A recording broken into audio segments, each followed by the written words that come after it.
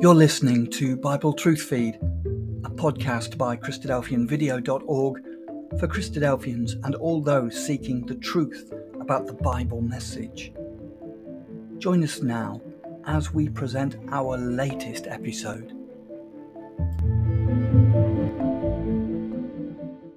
What is God's purpose for the world? Our source of information, as with other talks on this Gospel Online channel, will be the Bible, which declares itself to be God's revelation to us. God's purpose is clearly stated in the early books of the Old Testament, the books of Moses. In Numbers chapter 14 and verse 21, God declares, "As truly as I live, all the earth shall be filled with the glory of the Lord." My quotations, by the way, are from the King James Version. So God's purpose with the world, simply stated, is to fill it with his glory. But what does that really mean? Well, there is a physical glory. The psalmist, for example, declares at the beginning of Psalm 19, "The heavens declare the glory of God, and the firmament showeth his handiwork."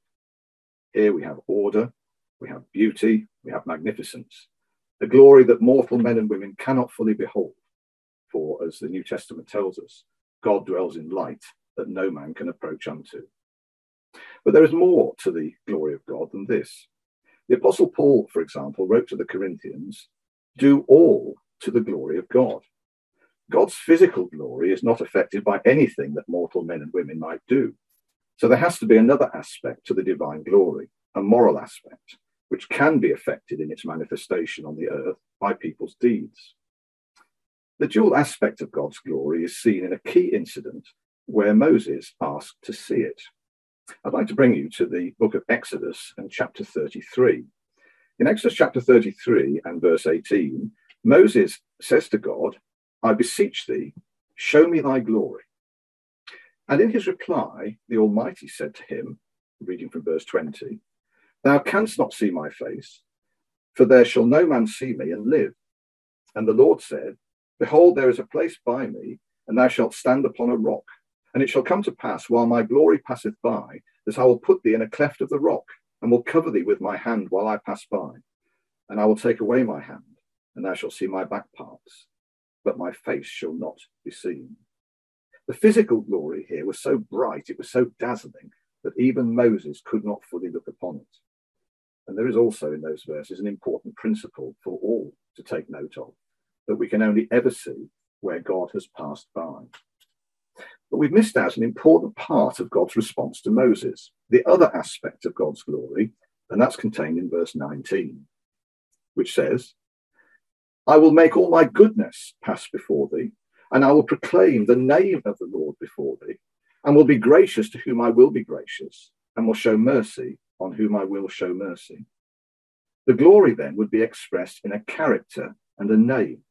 And this is expanded in the next chapter of Exodus, Exodus chapter 34, beginning at verse 5, where we read, "The Lord passed by before him and proclaimed, the Lord God, merciful and gracious, long-suffering and abundant in goodness and truth, keeping mercy for thousands, forgiving iniquity and transgression and sin, and that will by no means clear the guilty." Here then, set before us, is the majestic character of God. So it is the Almighty's purpose to fill the earth with his glory in both aspects. And those words from Numbers chapter 14, with which we began, "As truly as I live, all the earth shall be filled with the glory of the Lord," are echoed and expanded as we continue reading through Scripture. For example, later on in the prophecy of Isaiah, in the 11th chapter and verse 9, that prophet says, "For the earth shall be full of the knowledge of the Lord, as the waters cover the sea." And then later on still, when we come to the prophecy of Habakkuk in chapter 2, verse 14, he declares, "For the earth shall be filled with the knowledge of the glory of the Lord, as the waters cover the sea." And these Old Testament passages are bound together by a verse in the New Testament from the pen of the Apostle Paul, when he wrote his second letter to the Corinthians, chapter 4 and verse 6. "For God, who commanded the light to shine out of darkness, hath shined in our hearts, to give the light of the knowledge of the glory of God in the face of Jesus Christ." Those attributes of God which were revealed to Moses were ultimately shown forth in Christ, who is the moral image of God. This whole purpose of God is centered on Christ. And if we want to understand the glory of God, well, we need to look at him. He was the manifestation of his Father. In other words, in his life, his character, and his teaching, he perfectly revealed to men and women the character and the will of God. So he could quite rightly say, "He that hath seen me hath seen the Father, and I and my Father are one," as a way of expressing that perfect unity of mind and purpose that existed, and indeed still does exist, between the Father and Son. The Lord Jesus made his Father's will his own and glorified him. In due time, he was raised from the dead, never to die again. And that is the pattern for others in the mercy of God. Human salvation, then, is indeed part of God's purpose for the world. The hope set before us lies principally in the person of the Saviour, the Lord Jesus. The Bible clearly teaches that having been raised from the dead, he subsequently ascended to heaven nearly 2,000 years ago to sit at his Father's right hand. It is equally clear about the fact that he will personally return as king to establish the kingdom of God on earth. Jesus spoke about this during his ministry. In his parable of the pounds, he likened himself to a nobleman who went into a far country to receive for himself a kingdom and to return. And having returned, he then called his servants to account. On another occasion, Jesus said to his disciples, "For the Son of Man shall come in the glory of his Father with his angels, and then he shall reward every man according to his works." In the first chapter of the book of Acts, we read about the Lord's ascension to heaven and the declaration that he would return and establish his Father's kingdom. May I now bring you to the first chapter of the book of Acts and verse 3, where we read that Jesus showed himself alive after his passion by many infallible proofs, being seen of them, that is his apostles, 40 days, and speaking of the things pertaining to the kingdom of God. So after the Lord's resurrection, then, he was with his disciples on earth for about 6 weeks, 40 days, before he ascended to heaven. This verse in Acts tells us that the thing he particularly wanted to talk to his disciples about was the kingdom of God. But surely he'd been doing that for the past 3 years, hadn't he? Indeed, we know that his disciples had gone out and they preached the gospel of the kingdom. So why spend this short, valuable time speaking yet again about the kingdom of God? Well, the fact that the Lord Jesus wanted to do that tells us immediately how important the teaching about the coming kingdom really is. And of course, we know that there were aspects of the teaching that his disciples had not fully understood before, particularly about the Lord's own work in relation to the coming kingdom. In any event, they were so enthusiastic about what he had to say that when we get to verse 6 of Acts chapter 1, they ask him, "Lord, wilt thou at this time restore again the kingdom to Israel?" There had been a kingdom of God over Israel in Old Testament times, and the disciples knew that it was going to be restored on a much greater scale, and they wanted that kingdom to come immediately. And in the next verse, Jesus says to them that it was not for them to know the time. And so his followers to this day have to keep watching and waiting. We don't know the exact time. Then in the first chapter of Acts, the Lord Jesus ascends to heaven. And at that time, an assurance was given in verse 11 of that chapter. "This same Jesus, which is taken up from you into heaven, shall so come in like manner as ye have seen him go into heaven." Well, it could hardly be put in clearer language, could it? There is absolute certainty that the Lord Jesus Christ is going to return at the time appointed by his Father. Later, the Apostle Paul wrote to the Thessalonians, "The Lord Jesus Christ shall be revealed from heaven with his mighty angels."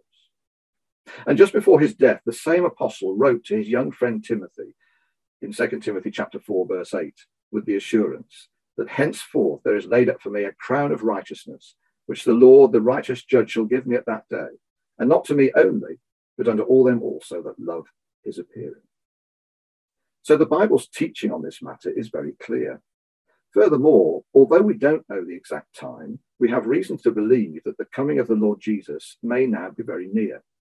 When he was on earth before, he spoke to his disciples about the time just before his second coming, and the expressions that he used are so descriptive of the world of today.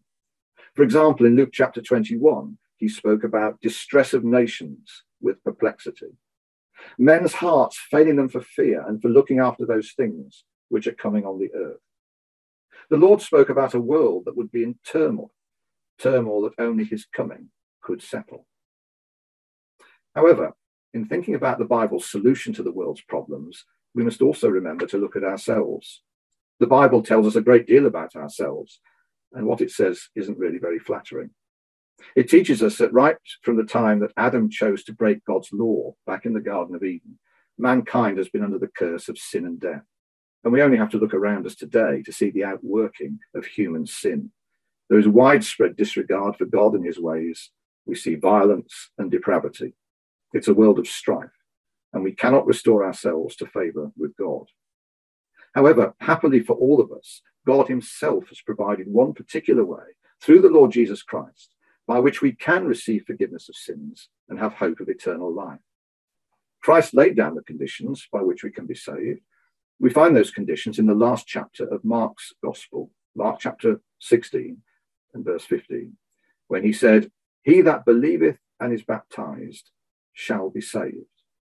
New Testament baptism was always by full immersion, whereby we are said to put on Christ. And the belief that Jesus speaks about in verses 15 and 16 of that chapter is belief in the gospel that he preached, the gospel of the kingdom of God. And after he had ascended to heaven, his apostles went about and they preached the things concerning the kingdom of God and the name of Jesus Christ. That kingdom hadn't come when the preaching took place, and it still hasn't come, but it will at the return of Christ from heaven. And all God's prophets of old are united in telling us that when the Lord returns, it will be to establish his Father's kingdom. He will rule the earth from his capital city of Jerusalem. Just consider the words of one of the Old Testament prophets, Isaiah, who looked forward to this time. In the second chapter of his prophecy, he describes events that certainly haven't yet taken place. He's looking to the end of the age in which we're living. In Isaiah chapter 2 and verse 3, we read, "Many people shall go and say, 'Come ye, and let us go up to the mountain of the Lord, to the house of the God of Jacob. And he will teach us of his ways, and we will walk in his paths. For out of Zion shall go forth the law, and the word of the Lord from Jerusalem.'"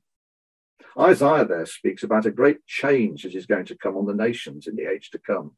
People will actually flow to Jerusalem, the capital of the kingdom, and they will want to learn of God's ways. This will also be a time when there is no more war, as Isaiah goes on to declare in the next verse.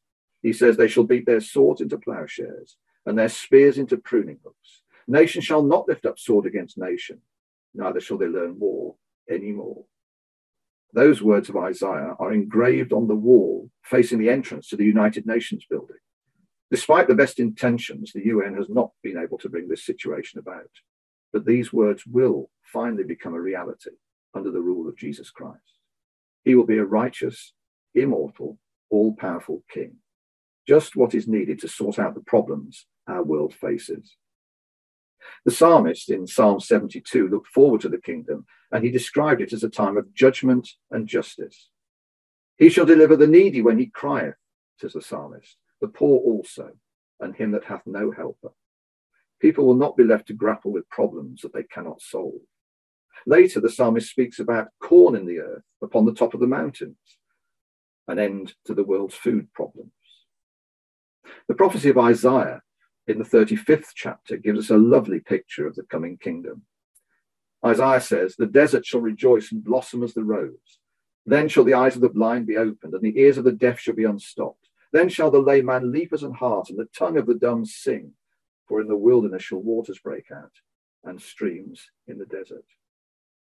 And shortly before, in the 32nd chapter of Isaiah, he also looked forward to this future time. And he said, "Behold, a king shall reign in righteousness, and princes shall rule in judgment. The work of righteousness shall be peace, and the effect of righteousness, quietness and assurance forever." Only when the Lord Jesus Christ is ruling the earth in righteousness will a world at peace be possible. It is then God's purpose to make this world once more very good, as it was in the beginning. It will be a very different place to live under the rule of the Lord Jesus Christ. Will we choose to be part of this great purpose of God and be ready for Christ when he returns? Jesus said, "Then shall the righteous shine forth as the sun in the kingdom of their Father." This is the wonderful hope that is placed before us by the Bible. It's a hope that God has preserved through the ages, and one that we can still respond to today. God's purpose for the world is to fill it with his glory, and how thankful we should be that his purpose includes an offer of salvation for us, if only we are prepared to accept it. Please let us know what you think by posting a comment or question in the comments section of the Gospel Online channel. Thank you for watching.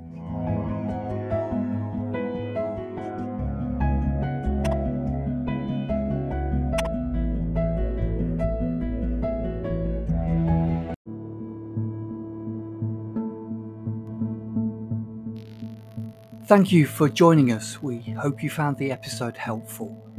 Don't forget, most of these episodes are also available as videos on our video channel, cdvideo.org.